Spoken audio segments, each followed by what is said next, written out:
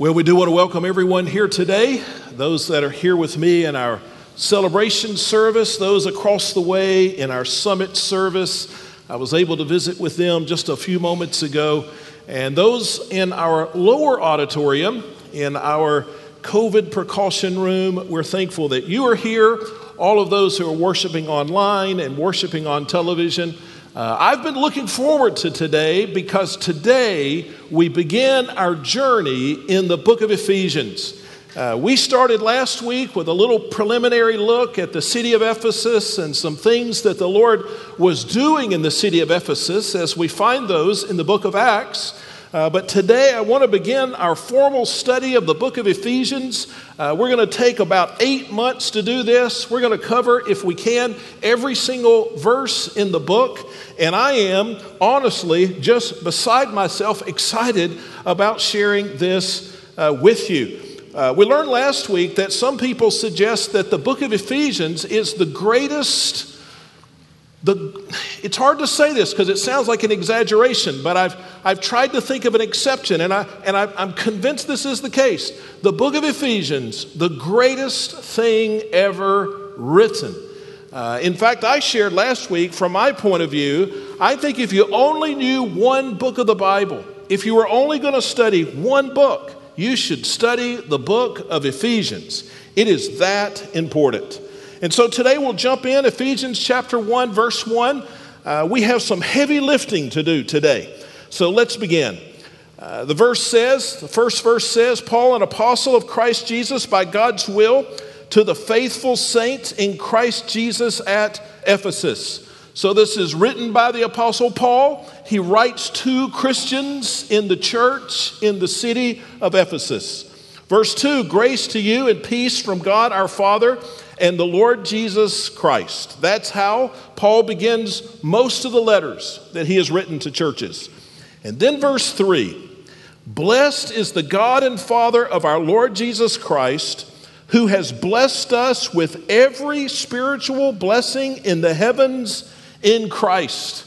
You notice the word bless is in one verse, verse 3, 3 times. And if we had 38 weeks instead of 28 weeks to get through the book of Ephesians, I'd spend an entire week talking about the word blessed there. Used, as I said, 3 times in 3 different ways. It's a great study if you want to dig a little deeper this week. But let's look at verse 4. He says, for he chose us in him before the foundation of the world to be holy and blameless in love before him. Now, the important thing here is to notice that at least in most of our English Bibles, verse 4 begins a new sentence, right? Verse 3 is a sentence, and then a new sentence begins in verse 4. But in the original, there's just one long, complex sentence that begins in what we call verse 3 and goes all the way through the end of verse 14. So look down. That's a lot of verses. That's a big part of chapter 1. So that's going to be important as we get a little further into today's study and also into our study next week. Now, there were some important phrases in verse 4. The first one, those 3 words that bring so much controversy at times, he chose us. He chose us. And we'll spend some considerable time with that this morning. Notice when he chose us, before the foundation of the world, what he chose us for, to be holy and blameless in love before him. Then look at verse 5. It says, he predestined us to be adopted as sons through Jesus Christ for himself, according to the good pleasure of his will. Now, the big word in verse 5 is the word predestined. Now, my prayer is that at the end of this message, you will love that word. It's a word that has created all kinds of controversy. Many people run from that word. You may have been surprised that it was actually in the Bible, but this is the greatest word ever. This points to the greatest and most valuable truth, the most wonderful treasure any person could know, and I want to convince you of that today. Sometimes, though, people will take a different view. And I've had people ask, Pastor, do you believe in predestination? Or oftentimes they'll ask it with an even more negative twist. They'll say, Pastor, you don't believe in predestination, do you? And when they say it, I just smile and I think, yes, I believe in that word and all the other words in the Bible. You ought to read it sometime. It's a great book. So certainly the word predestination is right there in the middle of this, and it's in the middle of a lot of passages in the Bible. So certainly we believe in predestination. I guess the difficult part is exactly what does that mean? And we'll work on that some this morning. We learned in verse 3, if you noticed, that God has promised to bless us. He not only promises to bless us, but he says he has already blessed us with every spiritual blessing, every important blessing we would need in life. And the first one is predestination. And over the next few verses of this one sentence, we're going to see several more ways that God has blessed us. We'll see a list of these. And if the Lord allows, the next few weeks, we're just going to work through these as if it were a vocabulary list. We're going to take each one of these and see if we can understand it. So our focus, though, today is on the word and the truth of predestination. So there are a lot of myths that have grown up around that word and what it means. So let me begin by dispelling some of those, if I can. Some have suggested that predestination is the hardest concept in the Bible to understand. But I want to tell you, it is not. It does require a little bit of humility, and it does require a great deal of confidence in God's word, but I trust we have both of those. The Bible is written to be understood by man, and God is the master communicator. And so this is not too difficult for us to understand, and we'll understand it today. The second myth, it is said that this doctrine limits human freedom and unfairly condemns people to hell. Well, no. In fact, just the opposite is the truth, and we'll see more of that in a moment. Myth number 3, it is said that controversy over this doctrine divides Christians. Well, it can, and it has, but it does not have to divide. I think much of what I've heard from flamethrowers on both sides of this artificial issue are saying things that, for the most part, are just wrong.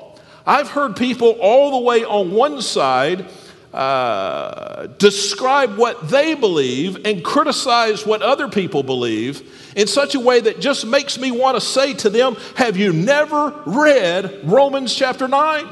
In fact, I listen to what some people say, and I think you couldn't have read Romans chapter 9 and be a Christian and say the things that you say.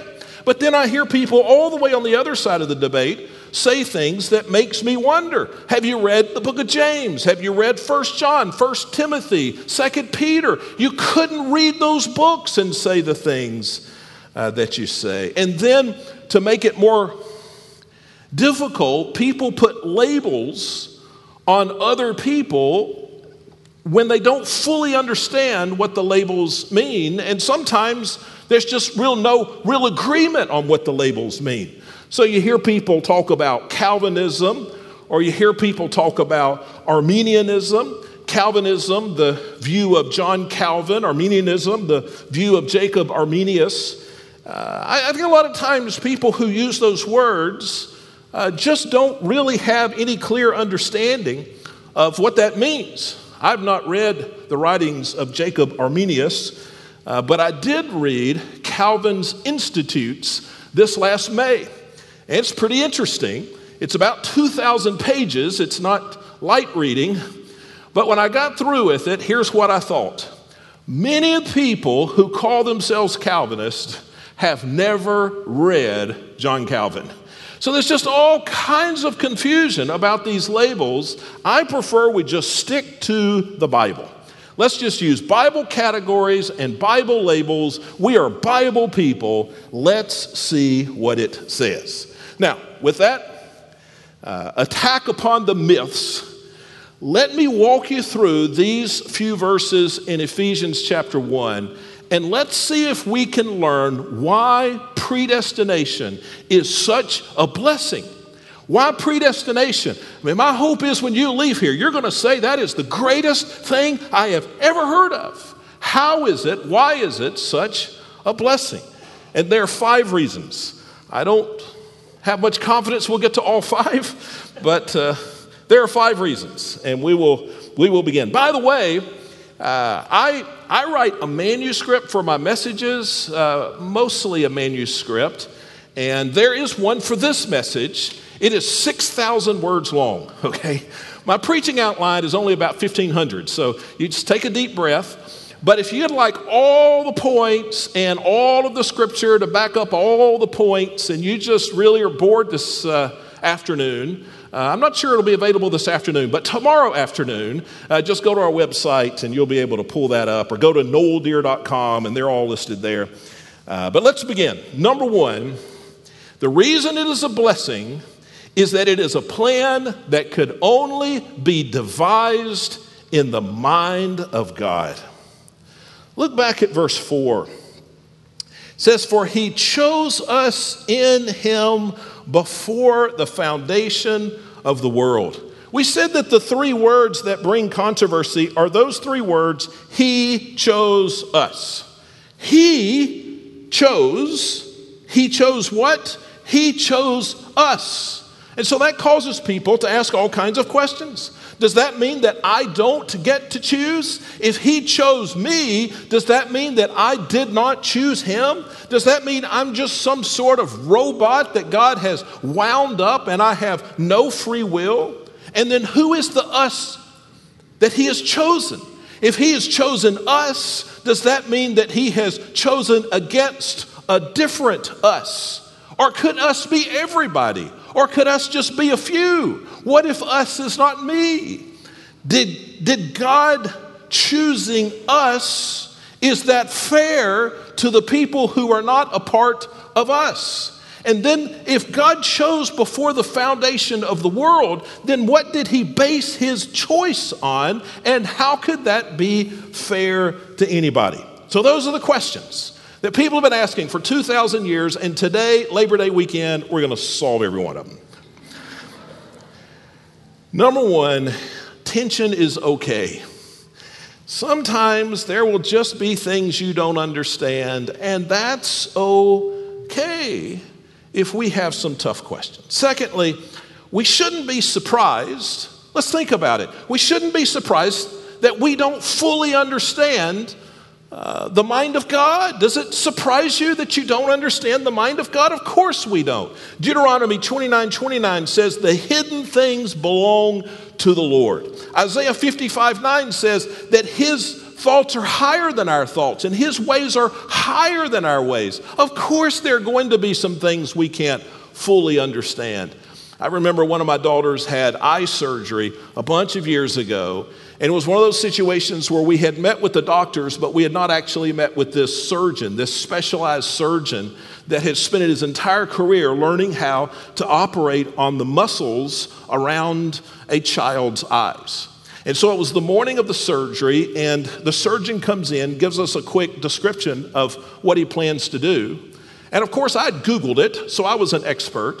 And I began to ask him some questions because it didn't make sense that he, was going to tighten something up that already was under the voluntary control of my daughter, who could turn her eyes left and right just fine, and how that would fix the problem. And then he was going to adjust this and this and that. And then how did you know when somebody was asleep that you were adjusting it the right way? And so I asked those questions, and he gave an answer. He was very patient with me at that point. Well, his answer wasn't satisfactory, so I pointed out a few things that I believe to be true and asked him some further questions, and then he gave an answer, and then I gave a reply, and then he gave an answer, and I rebutted his answer. And then I looked at my wife, who gave me a look that I could instantly tell meant, exactly when, babe, did you get your medical license? And then I looked at the doctor, and he had the very same look on his face. At that point, I decided that perhaps there are things that I don't understand with my Google search that this man who had dedicated his entire life to studying some things he might understand. And when I approach the throne of God, it does not shock me or disturb me in any way that there are things that are true about God and his motives and his ways that I do not comprehend. So how do we handle this? I do have questions. So how do we handle this seeming contradiction, at least in my mind, maybe in your mind, about predestination? Well, I think we start here. We are people of the book.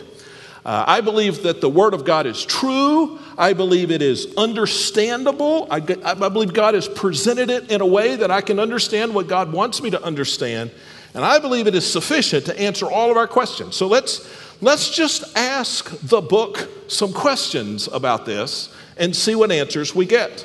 Question number one, what does the Bible say about God's choice? Now, nobody throw anything at me. Let's get all the way through this, and let's just ask the honest question. Beginning with this, what does the Bible say about God's choice? Well, it says that God chooses who will be saved. Now, let's see it. So we've already looked at verse 4. For he chose us in him before the foundation of the world. The Bible, listen, church, generally means what it seems like it means, okay? That seems like a pretty straightforward statement. And then verse 5 says the same thing. He predestined. That means he determined our destiny ahead of time. He predestined us to be adopted as sons through Jesus Christ.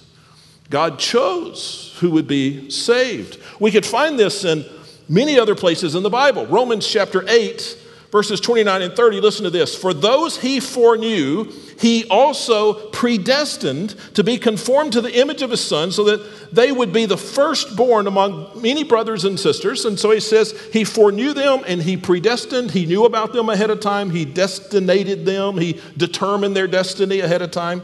And then the next verse says, those he predestined, he also called, and those he called, he justified, and those he justified, he glorified, seeing that once he started this process, he chose you, then he ultimately will completely save you until you are his child in heaven. This passage precludes us from saying that he chose everybody, because here it says in Romans 8, 29 and 30, that if he chose you, he will finally and fully save you. But we know that everybody is not saved from his sins. It does leave open the possibility that God knew first and chose second, that he looked down through the corridors of time. You hear people say this often. And he knew what you would choose, and so he predestined those he knew already would choose. And there's some other verses that seem to support that, but there are also many verses that eliminate that possibility. In Romans chapter 9, 15 and 16, probably the strongest, but there are many that say, no, he chose us. And it was simply out of his heart, for his desire, for his purpose, glory and honor. John chapter 6, verse 44, Jesus says, no one can come to me unless the Father who sent me draws him. It says nobody can come unless God draws him. Ephesians 2, 8 and 9, those are verses we're very familiar with. For you are saved by grace through faith. And then what's the rest of it? So you're saved by the grace of God through faith. I point to me because faith, that's what I have, faith. But where does faith come from? He says, in this faith, not from yourselves, even your faith is a gift from God. It is not from works. It's not something you've done. And no man can boast about it. John 15, 16, you did not choose me, but I chose you, words of Christ. And I could give you a score more verses, and I did in my manuscript. Listen, if we take the Bible to mean what it seems to mean, then people are saved because God chose them based not on anything that they do or any merit that they have, but simply because it fit the purpose of his will. That is clearly what the Bible teaches. That is not all that the Bible teaches, but that is clearly what the Bible teaches. Now, let's go to the second question. What does the Bible say about God's heart? If that's what the Bible says about God's choice, then what does it say about God's heart? Well, two things. First of all, Jesus died to forgive the sins of every person. 1 John 2:2, he himself is the atoning sacrifice for our sins, and not only for ours, but also for those of the whole world. And there are other verses. That takes me to number 2. God wants everyone to be saved. God wants everyone to be forgiven. 2 Peter 3:9, and again, I just give you a sample of verses. The Lord does not delay his promise, as some understand delay, but he is patient with you, not wanting anyone to perish, but everyone to come to repentance. And so if we take the Bible to mean what it seems to mean, then it is true that God desires every person to be saved and has made a way for that to happen if they will respond to his conviction, his grace, and his mercy. Now, that's not all that the Bible says, but the Bible clearly says that, which takes us to question 3. What does the Bible say about our choice?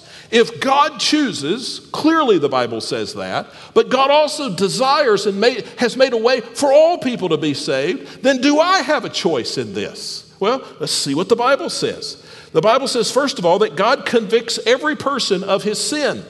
That's the first step, by the way, in coming to know the Lord. You have to know that you're guilty of sin. John 16:8, when he comes, he will convict the world about sin, righteousness, and judgment. We also know that we can resist the movement of God, the conviction of the Holy Spirit in our hearts. One sample verse would be Acts 7:51. It says, you are always resisting the Holy Spirit. And then number 3, we must respond to God's offer and we must choose. John 1:12, to all who did receive him, that's all who did choose to receive him, he gave them the right to be children of God to those who believe in his name. He says it's those who made the choice to receive salvation that were made children of God. Romans 10:13, for everyone who calls upon the name of the Lord, that's everyone who chooses to call upon the name of the Lord, that person will be saved. It says in Matthew 11:28, Jesus says, come to me, all of you who are weary and burdened, and I will give you rest. There is a choice that's involved. And so if we take the Bible for what it seems to mean, then it is true that God calls us all to make a consequential choice. Meaning, if we choose one way, here are the consequences. And if we choose a different way, here are some different consequences. God calls on us all to make a consequential choice. So how do we reconcile those things together? Do you see that there is a way to hold those things up and say that they do not fit logically together? So how then do we reconcile those? One great theologian and preacher, Charles Spurgeon, said, you don't have to reconcile friends. And what he meant was, while this might seem like a contradiction in our hearts and in our little puny brains, it is not a contradiction in the heart and the mind of God. If God wanted to correct the Bible, he would have corrected the Bible. If God wanted to change it and communicate it differently, if God wanted to say something different, he would have. God's not up in heaven saying, oh, I wish I could take that back. No, in Noel's mind and heart, there may be some conflict between those things. But in the mind and heart of God, there is no conflict. God is the master communicator. And we have to be careful, and this is something that happens often in higher education, seminary, Bible education. We have to be careful that when we systemize theology, and what I mean by that is we take all of these theological truths from the Bible and we lift them out of the Bible and we try to fit them into a system. So here's everything the Bible says about angels, and so here's everything the Bible says about forgiveness. And we try to come up with these statements to systemize things. We need to be careful. There's some value to that, but if that's what God wanted us to have, he would have given us a reference manual for systematic theology. God didn't. He gave us the Bible, not because he couldn't do better, but because there is no better way to communicate the heart and mind of God. We need to take it like it is instead of making it into something that it's not. So if God says, I choose you before the foundation of the world, which he did, and if God also says, choose you this day whom you will serve, which he did, then I accept that both of those are true. And I'm not surprised, because his ways are higher than my ways, that both of those can be true in his heart and mind, even if I struggle in my own heart and mind. In fact, what's interesting is in John 6:37, words of Christ, Jesus puts both truths in one verse. Listen to this. Everyone the Father gives me will come to me. That's the beginning. Jesus said, God's already decided, and everybody he gives to me, all of those will come. And the one who comes, who chooses to come, I will never cast him out. There are all kinds of things, let's just be honest, that we don't understand in Scripture. I don't understand the incarnation, do you? I believe it, I certainly believe it, that Jesus, the creator of the universe, became flesh, a little baby, grew up with all of the sensibilities and the vulnerability of a little baby, yet he still was the sovereign God. I don't understand that. I believe it, but I don't understand it. I don't understand eternity. I don't understand that John 1 says that if you go all the way back to the beginning, that God was already there. That didn't make a lot of sense to me, but I believe it.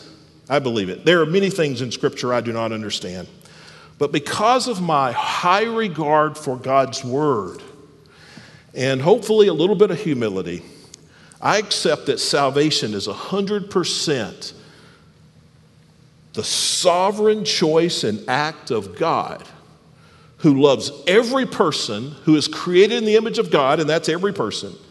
And he calls every person to respond in faith to God's love, while every person will not respond, every person may respond and know salvation. The Bible supports all those truths and supports them clearly. Okay, so that's predestination, something that could only have been imagined in the mind and the heart of God. And we will spend the rest of eternity marveling at how all of that could fit together. But the second reason we should be amazed at predestination, and here's really where my focus is, the plan is contingent upon the character of God. If you look back at verse 4, there are two words there that we often skip that are the key words to the entire sentence, verses 3 through 14. Look at it again. For he chose us, what are the next two words? In him. In him. Now, that phrase, in him, means in Christ. You see that if you go back to verse 3. So in him, in Christ, it actually appears, I mean, you tell me if this is good grammar, it actually appears in this one sentence almost a dozen times. I have it underlined in my Bible in red. Verse 3, it says in Christ. Verse 4, it says in him. Verse 5, it says through Christ. Verse 6, it says in the beloved one who is Christ. In verse 7, it says in him.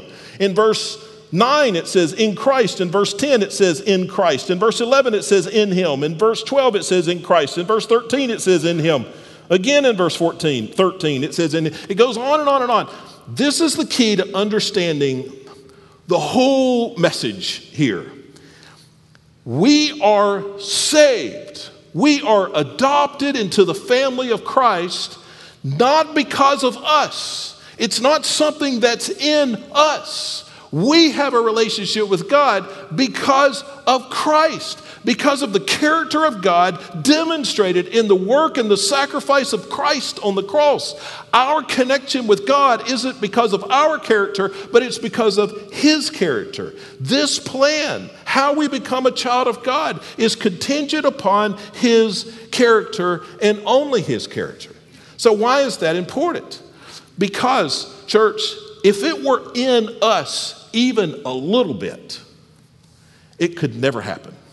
If my salvation depended half on me and half on God, listen, I could never be saved because I could never hold up my half. And if salvation depended 99% on God and 1% on me, it still would not be genuine salvation because I don't have enough goodness to uphold the 1%. The Bible says in Romans chapter 3, verse 10, that there is no one righteous, not even one person. You know, the truth about us is that we are all selfish, vain, unreliable, lying, wicked people. Now, don't elbow somebody. I know some more than others, but the Bible says that's the truth about all of us. There's no good in us apart from what the Lord has done in us. And even when it seems, and maybe you're defending yourself in your mind right now, even when it seems that there's some good in us, under closer inspection, that is not the case. When you do something that's good or noble, let's just be honest. Sometimes it's so that other people will think more highly of you. You're just doing it so somebody will notice. Sometimes it's to gain some benefit for yourself or some advantage over other people. Sometimes it's to allay some fear of falling short of expectations, either the expectation of peers or authorities or God himself. Or sometimes we just do it so that we'll feel better about ourselves. But the truth is, the Bible says in the book of Isaiah that the very best things in me are like filthy rags. There's no good in me.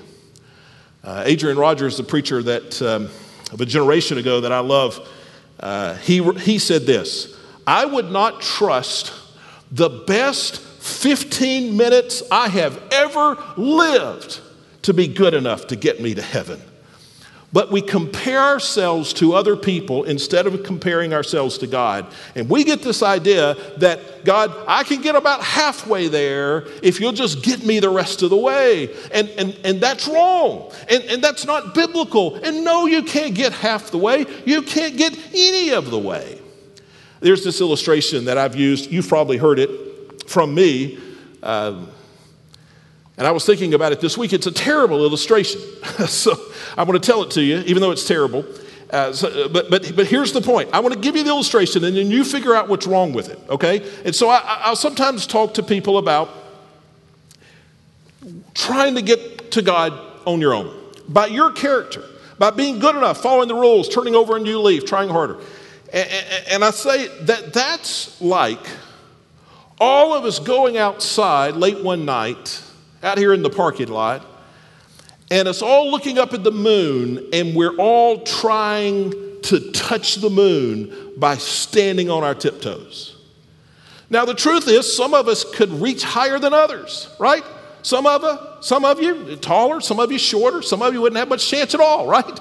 But we're out there, we're all standing on our tiptoes, and we're trying to touch the moon, and it's hopeless. And so here's the point I make after I give the illustration, is that your character, your righteousness, your goodness can't get to God any further, any more successfully than you can touch the moon on your tiptoes. Now, what's wrong with that illustration? Well, here's what's wrong, and here's why I'm going to try not to use it anymore. That illustration imagines that we are all running around trying to touch the moon. It assumes that we're all trying to get to God. But the Bible says, no, that's not even the case. Romans 3:11, there's no one who understands. There's no one who seeks God. No, our condition is even worse than that. The person who's standing on his toes trying to reach the moon, at least he's standing on his toes trying, right? The Bible says that none of us are even trying to be close to God apart from God's conviction and drawing power. And so our only hope, listen, church, if it were 1% up to us, we could never be saved. This is why predestination is such a good thing. This is why it's so encouraging to know that God chose me before the foundation of the world, because that means it's 100% up to God. That comforts me, because I know if it were even 1/1000% up to me, I would come up short. Now, let me wrap this up by telling you why predestination, why it's the most wonderful thing. There are two choices. I'm either made right with God by my track record and by my choices, or I'm made right with God because of his character before I ever lived, sinned, and rebelled. Now, which one of those two things do you want to be true? Listen, I don't want it to be up to me. I am thankful it's up to him. Charles Spurgeon said, God surely must have chosen me before I was born because he would never have chosen me afterwards.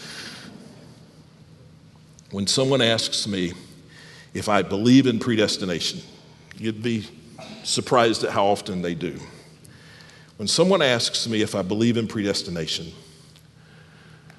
the first thing I do is I cringe a little bit on the inside because I know they're talking about some crazy controversy that they likely don't understand. But number two, Pastor, do you believe in predestination?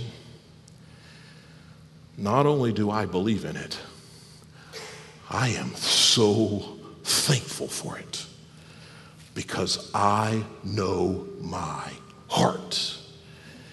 And I know that if it were not for God choosing me, there would be no hope for me to ever have a right relationship with God.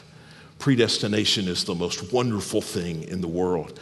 I am not a very emotional person, but I can tell you this morning, with no exaggeration, I just wept in my office as I meditated on the fact that if it were not for him choosing me, I know the wickedness, the rebellion, the vanity in my life. If it were not for him and it being 100% by his character, I know I would have no hope.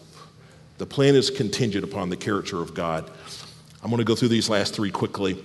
The plan is effectual. You could say effective. Effectual is more of speaks to a theological concept here.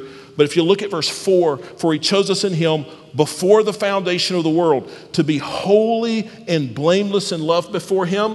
What did he choose for me? He didn't just choose for me to get out of hell. He chose for me to be holy and blameless. There are two ways that happens. One is it's in Christ. I am holy and blameless because I am covered in the blood of Christ.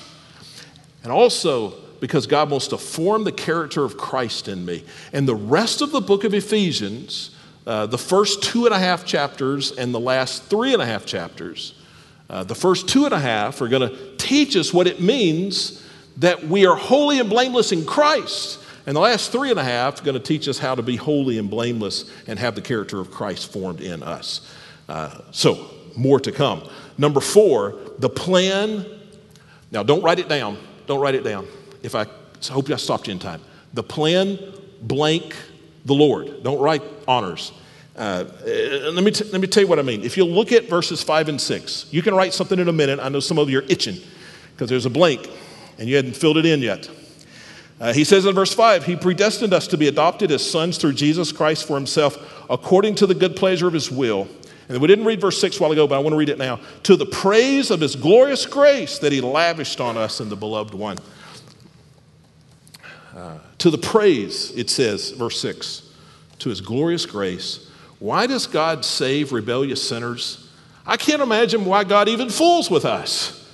Why does he save us? Because it highlights his love, grace, and mercy.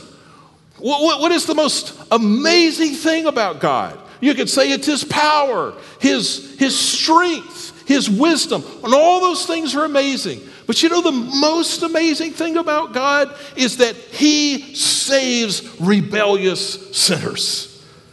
And why does he do this? For his praise, so that people will say, wow, look what God must be like if he would save a person like Noel.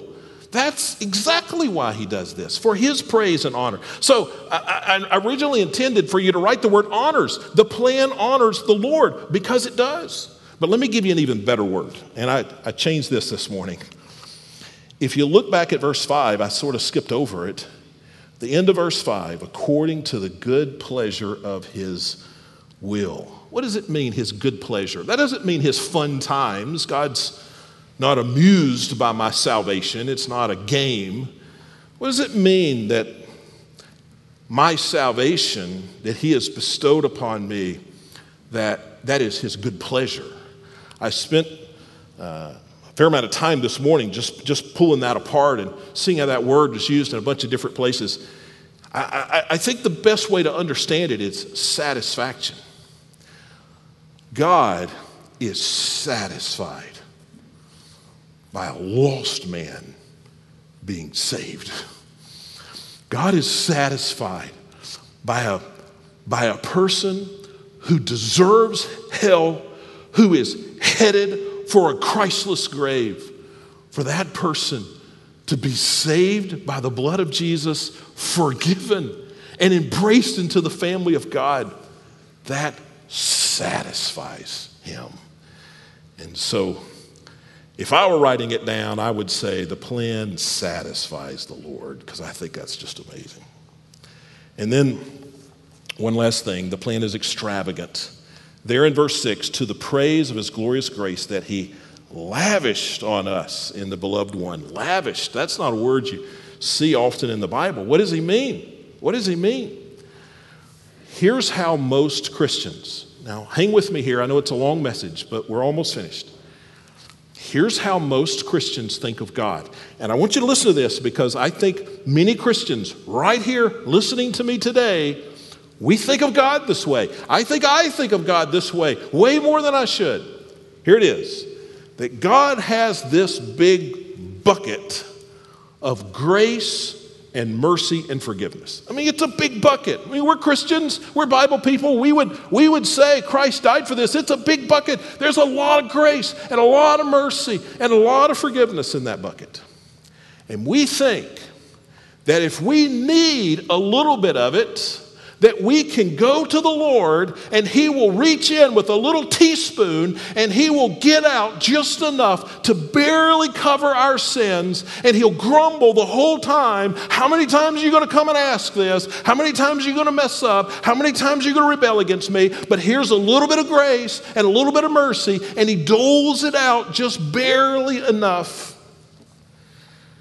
And we're ashamed to go back and ask for it too often. And consequently, we live in shame and in guilt and in regret, and we live in condemnation because we misunderstand God and his bucket. What does this verse say? This verse says he doesn't dole it out with a teaspoon, he lavishes it on us. He lavishes. He loves me so much. It satisfies him so greatly. He is so honored by forgiving me and restoring me that he wants to lavish his grace and mercy on me.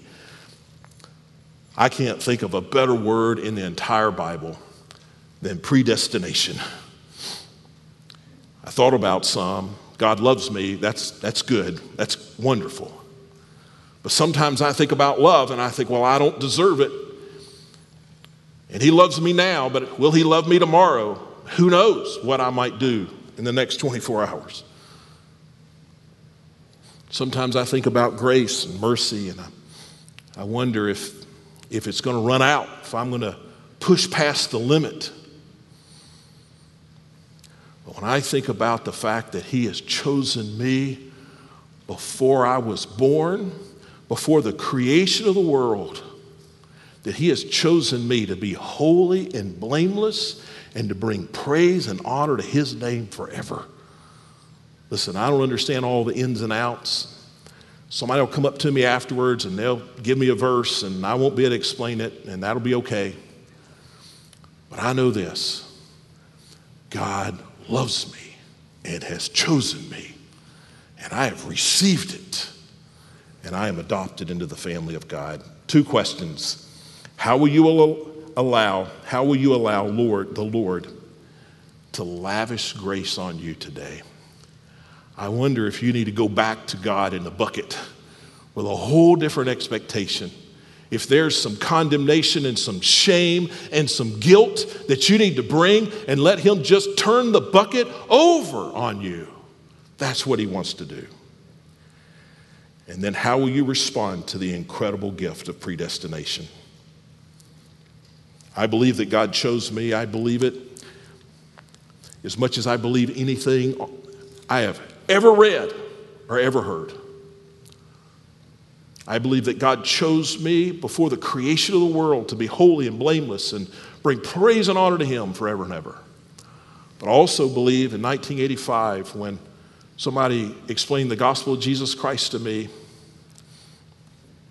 and somebody called me to make a decision, I believe that if I would have rejected it then, I would have never known Christ as my Savior. And so I ask you, how will you respond to the incredible gift of predestination? Head bowed, eyes closed. In a moment, we'll stand and sing, and I'll be joined here in the front by one or two of our other ministers. And you can come even while we're singing and say, hey, I need somebody to help me know how I can accept the grace and mercy of Christ that's 100% by the character of God. I've never heard of something so great. I want that. We'll help you with that. When the service concludes in a moment, there will be a minister at the front of both rooms, and he's going to wait to see if somebody would like to come and talk about that. There will be ministers in the greeting area outside of both worship centers today. Nothing would thrill us more than to take some time and help you connect with the Lord. Father, thank you that you chose me before the creation of the world. And I'm thankful that you've broken my heart with that this morning. May I never get over that. And I thank you that somebody faithfully shared the gospel with me. And that in 1985, I responded. And you adopted me on that day into your family.